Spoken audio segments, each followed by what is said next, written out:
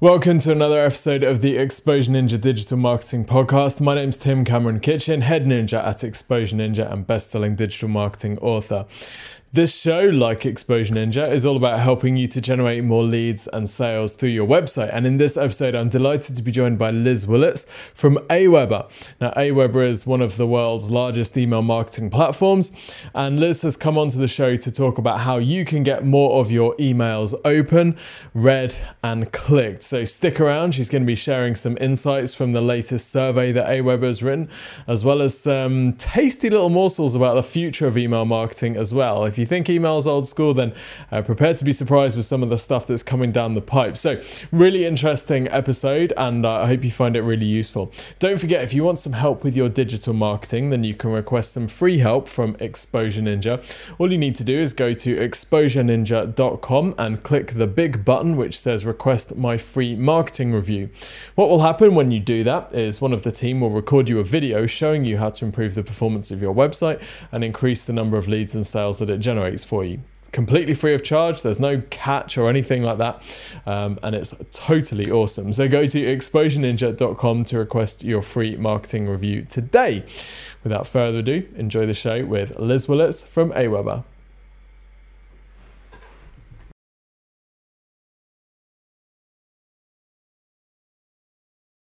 Liz, welcome back to the show.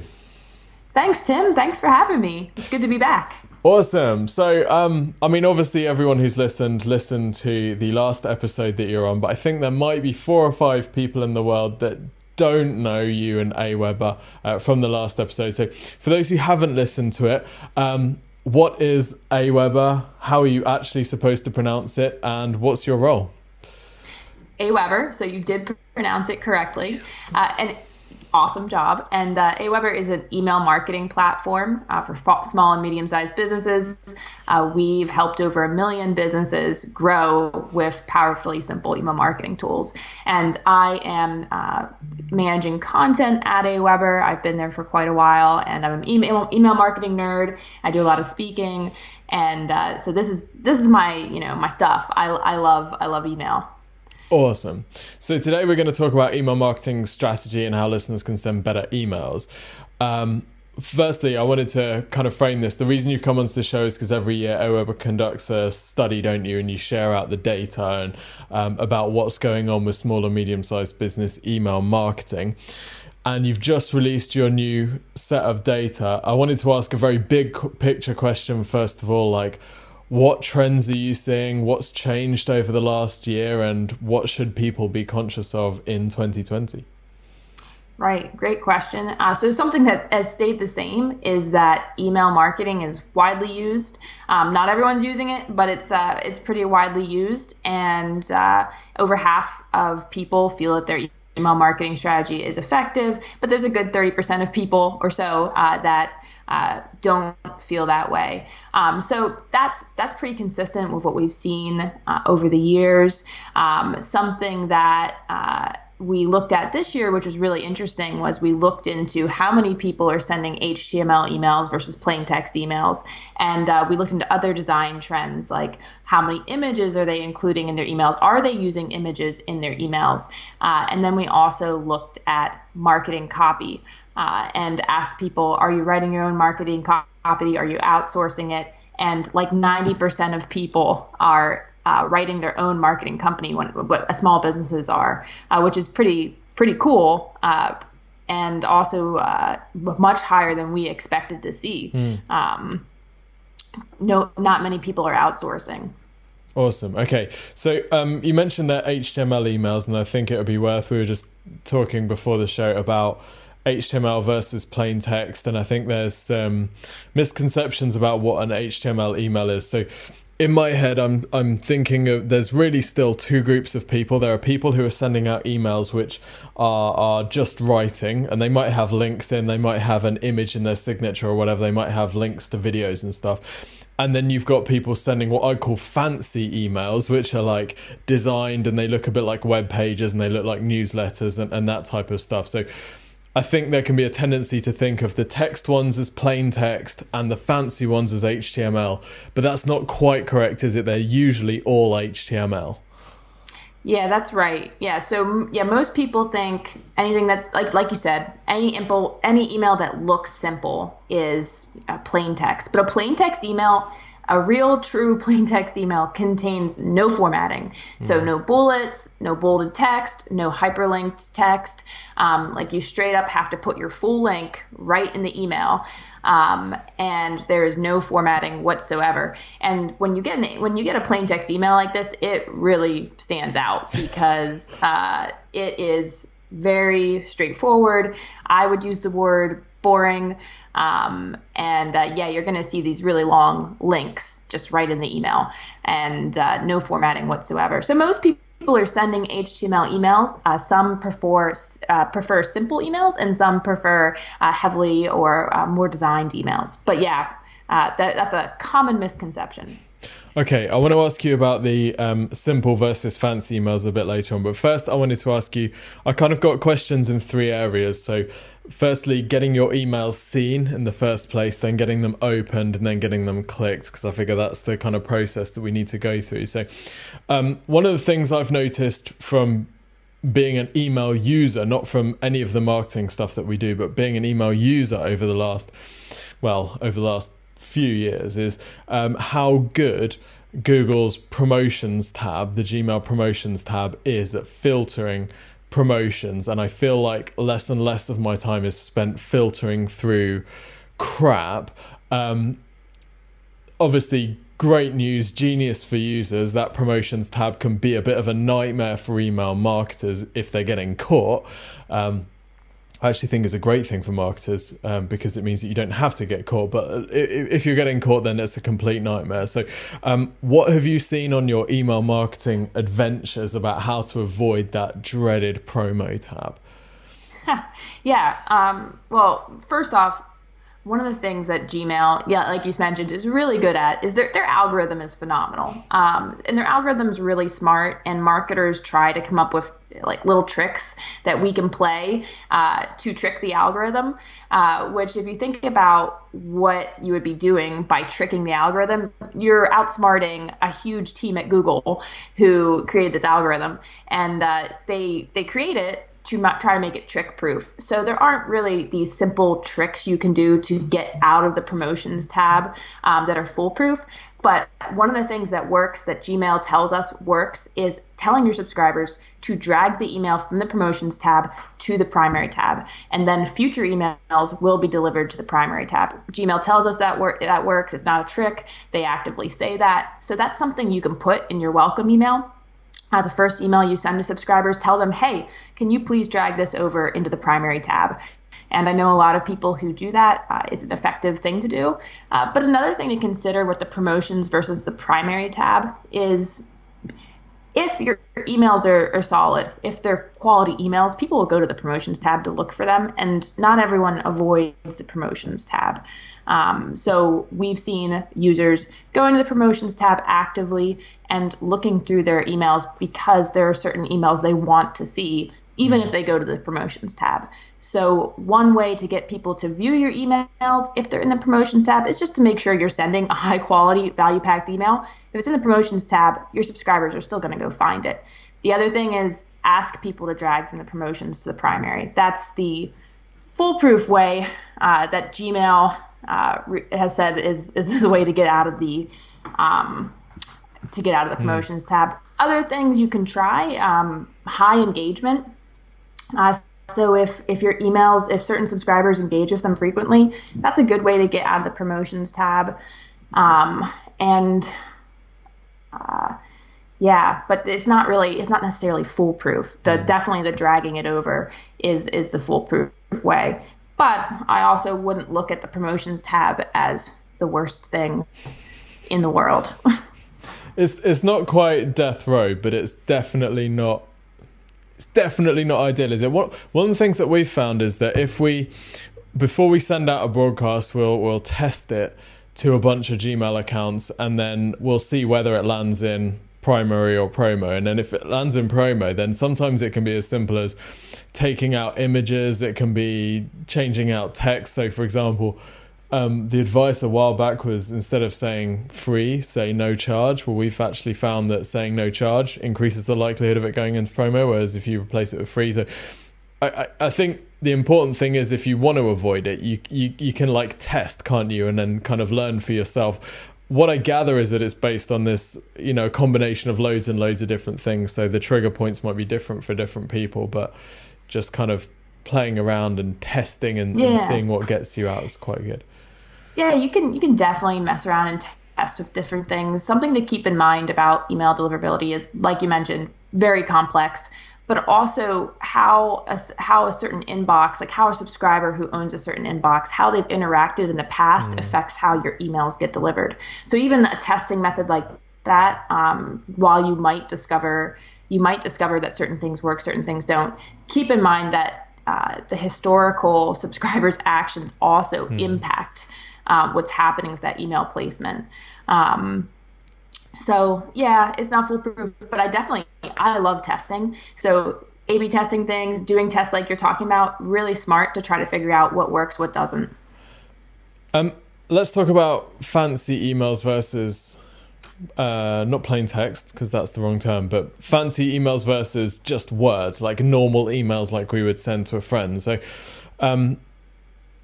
my observation is that a lot of SMEs are using fancy emails because they feel like it portrays their brand better, or makes them appear bigger, or makes them look more professional and things like that.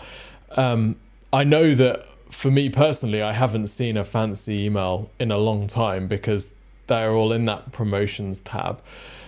Your survey asked people the difference between plain text and HTML, didn't it? What are you feeling about the balance between those fancy emails and kind of texty emails versus fancy emails? What are people sending out, and is it possible to give a blanket rule for what people should be sending out? Yeah, so most people are sending HTML emails. We found that only 16% of businesses send plain text emails alone. But along with that, we did find that some people are sending a mix of plain text and HTML emails. That's about 26% of people use both interchangeably, or for different occasions. And then 49% of people send HTML emails. And the way we positioned that question was, this is what an HTML email is. It contains any kind of formatting. Now, which one do you send? Right. So we did give people context, because it is such a common misconception that any fancy looking email, any heavily designed email is HTML, whereas most emails we send are in fact HTML. And then about 8% of people, even though we gave that context, where they weren't sure what they're sending. So it's still a very common misconception, but most people are sending HTML, and most people we found are actually also including imagery in their emails. So we found that 86% of people have images in their emails sometimes or always. And if you have an image in your email, it is an HTML email. So even if it's super simple, if there's one image in it, it's HTML. So that's a huge percentage of people. 14% of people said they never include images in email. So imagery is super common. But whether that email is a simple looking email or an email with like 8 different images and it's heavily designed, that's up for debate. We didn't ask that. Mm-hmm. But you've obviously seen a lot of email stuff in your time. My feeling, or like our position at Exposure Ninja, has always been that if you're a small or medium-sized company and you have personality, then you may as well you may as well try and build personality through your email and write as if you're writing to an individual, and come at it from a personal, a kind of personal place to build as much of a personal relationship as you can. And that therefore sending a simple email kind of makes more sense, because that's the sort of email that you would get from a friend or a contact, which you're kind of used to reading and that you're used to valuing. Whereas as soon as you go for a fancy thing, you're letting them know that this is a mass broadcast and you're not writing to an individual. What's what's your take on it? Obviously, there are examples of both ways being successful. Yeah. So first off, I totally agree with leveraging what you have as a team. So if you're a small business and a medium-sized business, go for your advantages. Go for the advantages that you do have over a large business. And you're right, personality and being personal with your audience and being real with your audience is an advantage you have as a small, medium-sized business over the corporations. So yeah, don't try to be a corporation. Don't try to pretend you're a corporation.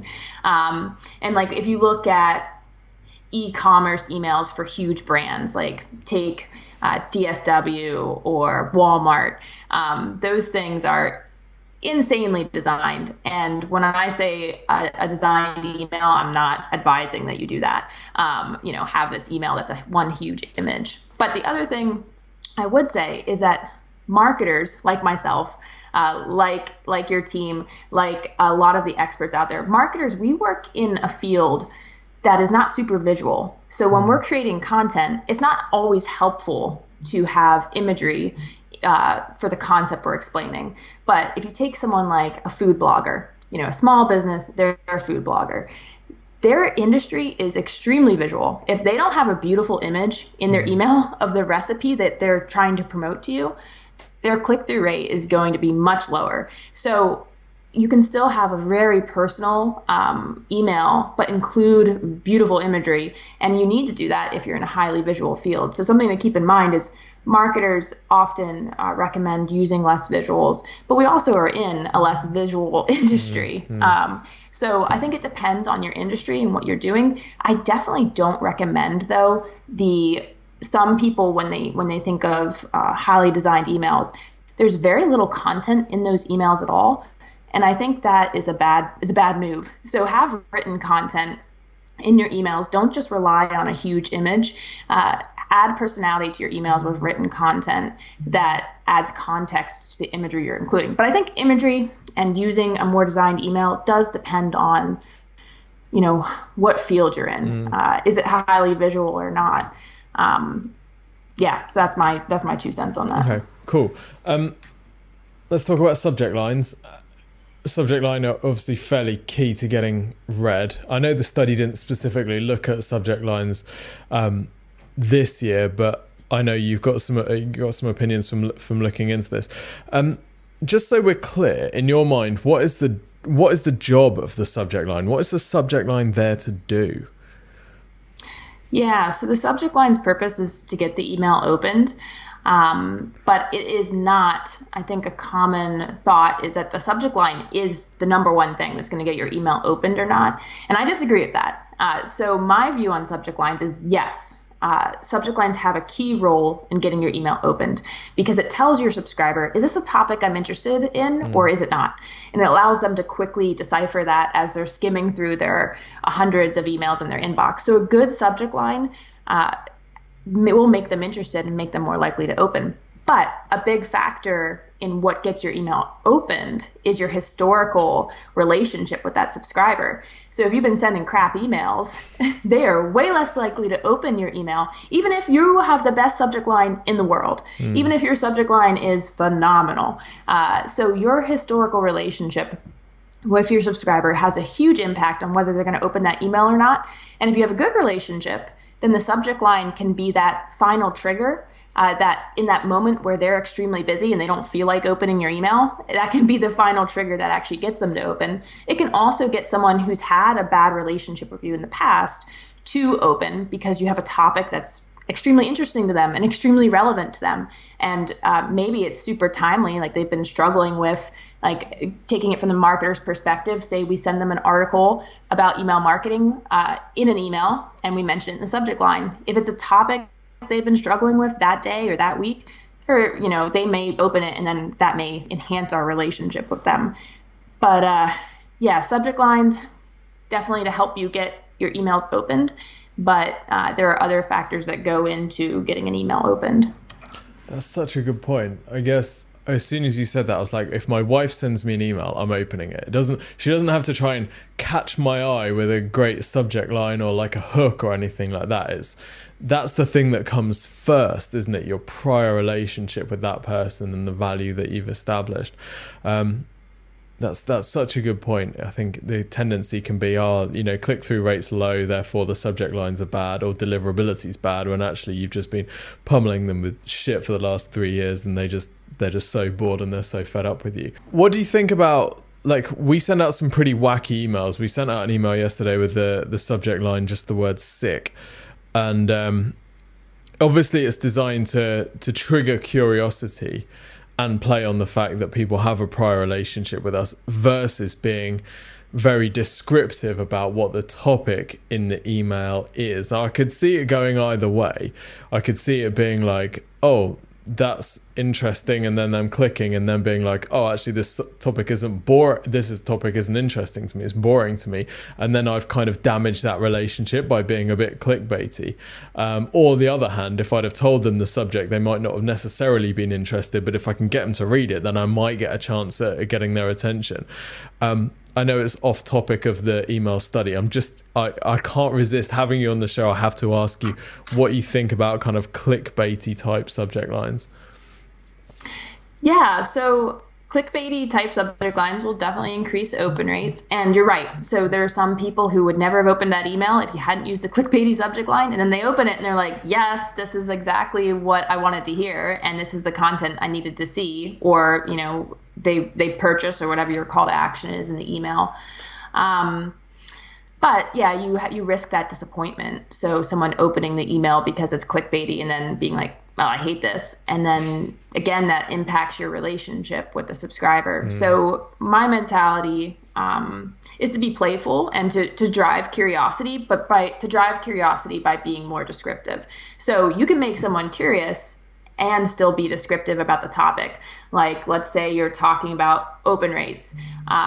You could have a subject line like, ever wondered what the 5 biggest factors are to get your open rates up? And that people makes people curious, but it's still descriptive. They know what the topic is.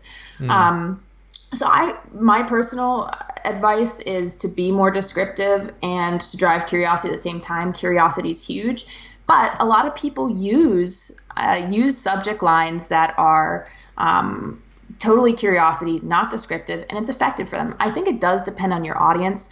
In every email that I send, I include a little, what we call a sentiment widget at the bottom of the email. And it's a smiley face and it's a sad face, and the user can click on either one. And when they click on one, then they're taken to a survey where they can explain more why they feel a certain way about this email. So it says, how do you feel about this email? Smiley face, sad face.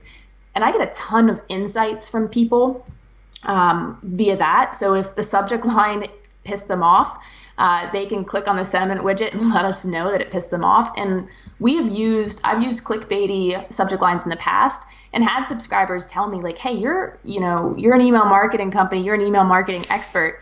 Like, why are you using clickbaity subject lines? And so I use user feedback to make those determinations. So it's not just me saying like, hey, I'll use clickbaity because it gets my open rates up, or I'll use more descriptive because it gets my open rates up. So instead of assuming, I would definitely recommend asking your audience, because some audiences love clickbaity, like curiosity driving subject lines. And if that is your brand tone and you do that consistently, then they expect it. It's not this random surprise that annoys them. Love it, love it. Is that sentiment widget, is that something that people can get through Aweber? Yeah, we actually have a template with the sentiment widget in it. So it gives that smiley face, sad face option. So you can definitely get that via Aweber. Love that. Next thing I want to ask you about is how we write our emails. So a pet peeve of mine is when I'm addressed as part of a group, someone will say, we've had loads of questions, or thank you for all your questions about this new product that we're launching, or something like that. And I think, I didn't have any questions. And it's like I'm being addressed as an audience member at a big festival or something. But obviously the difference when you're at a festival is you can see the other audience members. When you're getting an email, then it's just you on the toilet or whatever. So this kind of addressing people as a collective, I noticed there was a quote from Anne Handley from Marketing Profs in your report, which said, write to one person, not a segment or persona. I wondered if you could talk a little bit about that, just to kind of clarify what she meant there. Yeah, absolutely. So first off, Anne, she has an awesome newsletter called Total Anarchy. So if you're interested in her work, definitely check out that newsletter. It's phenomenal. If you're a marketer, if you're a writer, if you do email marketing, great newsletter. But yeah, one of the things that Anne talks about consistently in her content is this idea of writing to one person. And this will get rid of the feeling that you're being talked to as a collective. So instead of using I or we language, you're using you language. So, and that can help with making that personal feel. But what Anne actually recommends is imagine the person you're writing to. Pick a person that you know, write the email to them, and that'll make your language in the email much more personal. So if you're writing to your wife or you're writing to your best friend, if you're imagining that as you're drafting an email, it's going to really impact how you write that email. It's going to get rid of a lot of the we and the I and the corporate speak language. And that's something that Anne consistently recommends. And she talks about a newsletter and drop the news, focus on the letter part of it, because it is really just a letter to one subscriber. And if you're visualizing that as you're writing, it's going to really help you personalize that email. Another thing that helps with personalization, though, is segmentation. Like you said, if you're not segmenting, you're going to get this email that's like, hey, thanks for answering this question. And you're like, I didn't answer that question. So proper segmentation will avoid issues like that. A simple example, if you have a webinar, you can talk differently to people who attended the webinar versus people who registered but didn't attend. So just segmenting in simple ways can make your language much more effective. But yeah, write to one person, not the collective thousands of subscribers. It's not easy to do, is it? We did an exercise recently in a mastermind where we had people write an example email to their list, and everyone went into this like email marketing tone of voice, which sounded really weird and broadcasty rather than just colloquial and friendly and personal. We seem to have this switch in our heads a little bit, like when, well, some people on the podcast, they'll just turn into a podcast actor all of a sudden. There seems to be something in our heads which switches. It must be quite difficult for people to turn off. Yeah, I think so. And imagining that one person that you're writing to definitely helps me. Another barrier that marketers face, though, is their own company, because we often there's a mindset within larger companies and within a lot of companies that there's a way you speak an email, and it's very professional and it's very appropriate, and this is the way it is, and it's boring, and I think that's something we have to overcome as marketers, because you might write a very personal email, and then whoever's reviewing it is like, nah, this is not on tone. This is not our brand tone. And then you have to balance that with, okay, personal still has to be on tone. So a personal, more human email still has to match your brand tone. So how do you do that? Because you can't all of a sudden be using words that you would use in your personal conversations that your brand would not use. So you have to balance those two things. But remembering that your subscribers are humans and that they're reading this from their computer and this is what they're like and this is how they feel, that can help you write more personal, more human content to them that is less jargon filled and less corporate-y. Amazing. Yeah, that's a really good suggestion and an amazing observation. Where do you think email marketing is going? It still feels slightly old school, doesn't it? Like we're still getting emails, just like every other thing that we did when we started getting emails has pretty much turned into something else now, whereas email is still here and we all still check our emails the whole time. Do you see it changing? Do you see it being replaced by messages or anything like this? Like, where's it going? Right. Yeah. So a lot of social media platforms will tell you that email's dying, or a lot of people will say things like email's dying. But email over the last like 20, 25 years has remained an extremely effective tool for marketers and for consumers. And social media conversion rates are like nothing compared to what email conversion rates are. And I've seen that personally. If I want people to take an action, I send an email. I don't go post on social because if you want them to take an action, like register for your webinar, read your blog post, email is insanely effective for that. But while email has been around for 20 plus years, innovation is still happening all the time. Like we mentioned some innovation. We might not like the innovation, but we mentioned some innovation earlier, which was the promotions tab. That is email innovation, an algorithm helping you filter things. But the latest innovation, which I'm really excited about, is called AMP for Email. And AMP for Email is totally changing what emails could be. It's new. It's still being adopted, but it's making emails it's making them interactive and dynamic. So I think the future that we could see with AMP for Email is actually being able to place an order right within an email. So you hit like buy and it makes the transaction for you. And another thing we can see is emails that update in real time. One of the frustrations we have as email marketers is you send an email, if there's something, when it goes out, that is the way it is. It's a static document. But what AMP for Email does is it allows your emails to be dynamic, which means that they can change in real time in the inbox. So an example of that in action could be like the email updating to reflect webinar registrants, or the number of people who downloaded your podcast episode, or the number of people who placed an order, or a tweet feed with real-time tweets coming into the email. So just AMP for Email is so cool because it's going to turn emails into more like a website, which is great for marketers because it removes friction. So instead of this flow of someone gets our email, they open the email, they go to our website, then they go here, then they go there, then they go there, then they end up at a checkout page. Instead, they can purchase directly from an email. And so by removing friction, you increase the likelihood of conversion happening and people taking action. So AMP for Email is relatively new, but expect to see more and more of dynamic and interactive emails as it becomes more widely developed or widely implemented.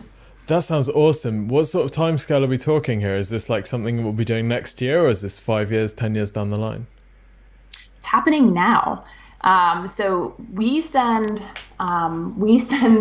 every Thursday, we send a newsletter called Forward Thinking, and we include AMP for Email elements in that email every week. So you want to get an example of this in action, you can subscribe to Forward Thinking. There are some larger brands who are also using AMP for Email, and when you see it, you'll know what it is.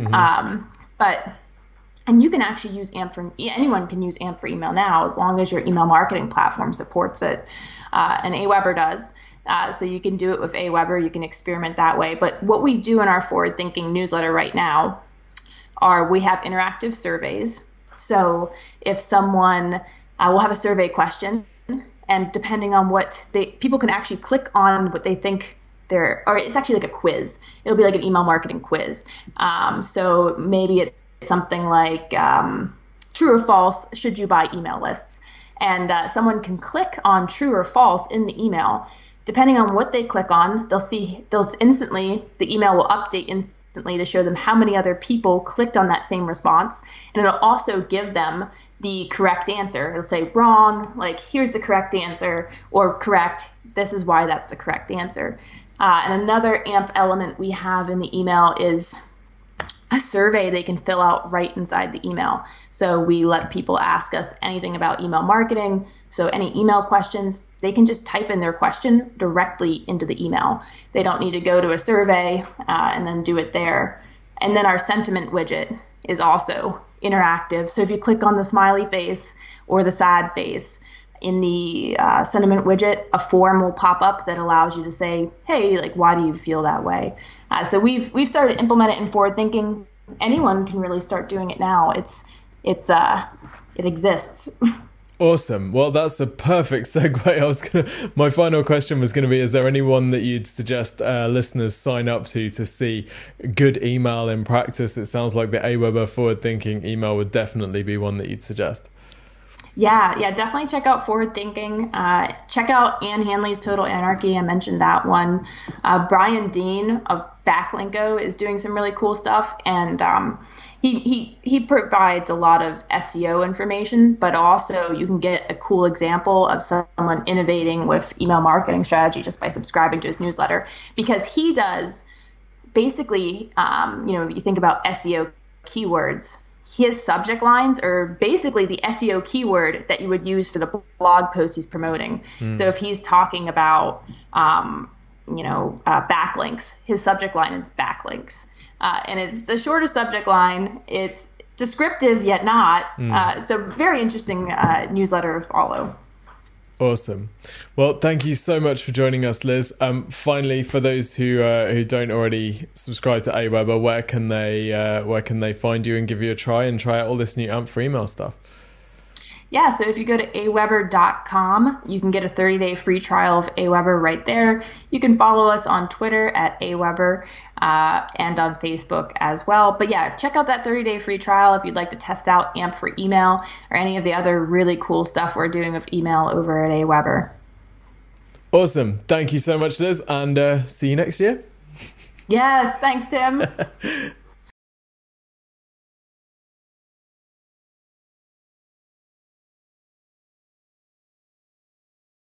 So I hope you enjoyed the episode with Liz from Aweber. If you enjoy this podcast, whether you're watching it on YouTube or whether you're listening to it on audio through iTunes or Stitcher or Spotify or any of the various podcast places, then I would really, really appreciate a comment or a review. So if you're watching it on YouTube, feel free to drop us a comment and let us know that you're enjoying it. If you're listening to it on iTunes or Spotify or wherever, we ninjas really, really appreciate the reviews. So it'd be great if you could leave us one. Until next week, see you soon.